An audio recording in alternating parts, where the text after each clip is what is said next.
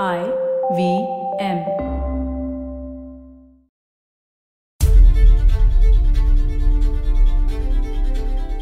While Indians in colonial India struggled for independence from the British, the Indian princes in princely India partied with the British.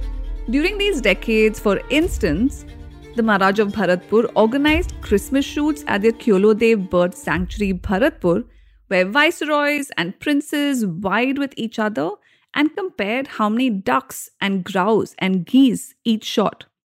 The Maharaja of Patiala had his jewels set by the French jeweler Cartier.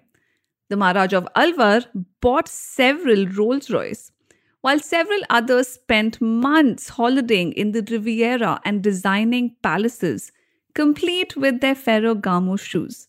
Why are we talking about the Indian princes though? Hello, my name is Priya Mirza, and this podcast is The Longest Constitution. In today's episode, we are resuming mapping the history of the fundamental right to property, that's Article 31, and looking into the fundamental right to movement under Article 19, Part 1, Part D, and how sedition found its way into the Indian Penal Code. Okay, our first story today circles around the freedom of movement, and we saw how the Gundas Act is a law which strikes at the very heart of the right to movement within India because it allows the state to arbitrarily detain people. But this story is about the movement out of India. It's the 1960s. Satwant Singh Sani is an importer and exporter of automobile parts who needs to travel abroad because that's his work. Except that India had no specific legal framework to grant passports. And Satwant Sani was denied a passport, So under the Constitution of India, the only reference to movement is Article 19, Part 1, Part D, which grants citizens the freedom to move freely throughout the territory of India. But when the Constitution was being drafted, partition took place, which raised questions about territory, movement, and migration. So by the way, the centrality of partition is visible in Part 2 of the Constitution, which deals with citizenship, which also allows migrants from Pakistan to return through any means, air, rail, sea, or on foot. So Article 19, Part 1, Part D was a carefully thought out provision which granted the right to movement but just within India. And much of the legal confusion around passports in India stems from this period.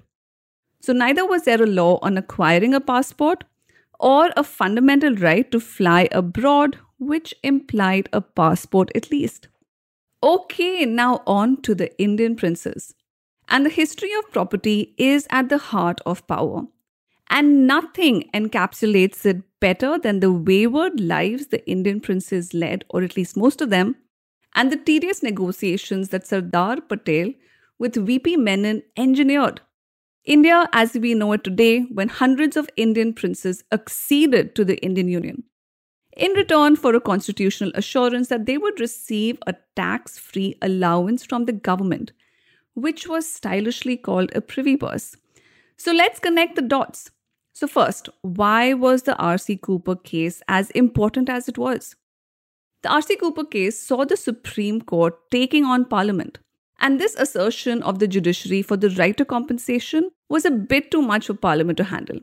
And Parliament responded by belling the cat. So right from the Kameshwar Prasad case, that's 1950, the point of conflict over the state acquiring private land was whether the compensation was fair or not. And after 2 decades of the courts striking down acquisitions with illusory compensations, Parliament responded with the 25th Amendment, when the word compensation in Article 31, Part 2 was substituted by the word amount. And this meant that the courts were henceforth pushed out. And much of this was possible because following the 1971 elections, the Congress commanded 352 seats of the 518-member Lok Sabha, making it easier for the Congress to pass amendments. Which also points to the threat to the Constitution placed by a majoritarian government. Now that sounds familiar. And it was in response to this that the Swatantra Party, India's first conservative party, was put together by C. Rajagopalachari with a diverse set of members. Minu Masani, a Parsi educated at LSE, passionately committed to upholding the constitutional vision of a liberal India. R.C. Cooper, of whom we have heard, he had a PhD in economics and was deeply suspicious of Indira Gandhi's socialism. Plus, a number of Indian princes such as the Maharaja of Patiala, the Raja of Ramgarh, and at least one Indian princess, Gayatri Devi. The Swatantra Party was formed by wealthy, liberal people, passionate, well-read, academically inclined people who could in fact take on the socialist policies of the Congress Party. Except that the Congress Party had plans of its own as far as the princely members were concerned. And that was the abolishment of the privy purse of the Indian princes guaranteed in the constitution. Okay, our third story today continues with looking at provisions that restrict our fundamental right to expression but are not in the constitution. The year is 1871 and James Fitzjames Stephen, an English Cambridge-educated barrister, is appointed as the legislative member at the Governor-General's Council. From Fort William, he writes to his wife, who is in England, about the zeal and passion with which he is filled for his task ahead in India. And he does just that. The drafting and enactment of the Indian Evidence Act of 1872, the Indian Contract Act of 1872, and the revision of the Criminal Procedure Code in 1872 were his doing. But along with this, he also noticed the absence of sedition in the Indian Penal Code.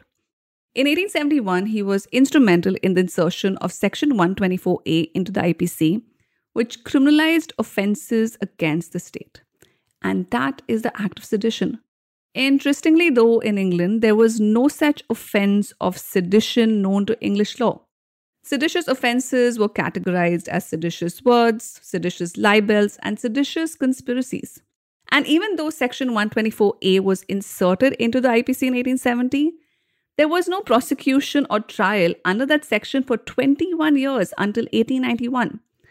And following that, of course, Tilak, Gandhi, and scores of other nationalist leaders were charged with sedition. Okay, so let's get back to the fundamental right to movement. So while the Gundas Act allows the state to extern a person from a particular area within India, the absence of a passport act meant that getting a passport was entirely at the discretion of the Ministry of External Affairs. Leaving the country was very tightly controlled. Except that Satwant Sani moved the Supreme Court with a very capable lawyer, Soli Sorabji, who argued that the actions against his client were a violation of Article 14 and 21, which establishes the right to life and personal liberty. So let's start to wrap things up. What happened to sedition when the Constitution was being drafted? In the Constituent Assembly, while sedition was dropped as a ground for a reasonable restriction in what later became Article 19, it continued to remain in force simply because Parliament did not strike it down. In Satwant Sani versus D. Ramaratnam, 1967, in the Supreme Court of India, Justice K. Subbarao ruled that the right to fly abroad is indeed part of Article 21, the right to life and personal liberty. And following this, the Passport Act of 1967 was passed. And in 1970, in Parliament, Y.B. Chavan moved for leave for the 24th Amendment to delete from the Constitution the provisions which granted the Indian princes a privy purse. So today's takeaways are: sedition continues to cripple free speech in India today. The Satwant Sani case contributed to the expansion of the fundamental right to liberty and movement. The Privy Purses case was emblematic of a majoritarian government keen to demonstrate how socialist it was, even at the constitutional guarantees made to the Indian princes. More of this in the next episode. If you have questions or comments, please send them in via email. That's thelongestconstitution@gmail.com. You can also rate my podcast at Spotify and drop a review at Apple Podcasts. And can also reach out to me on Twitter, where I am at FundamentallyP, or on Instagram, The Longest Constitution. Until next time, this is me, Priya Mirza, signing out.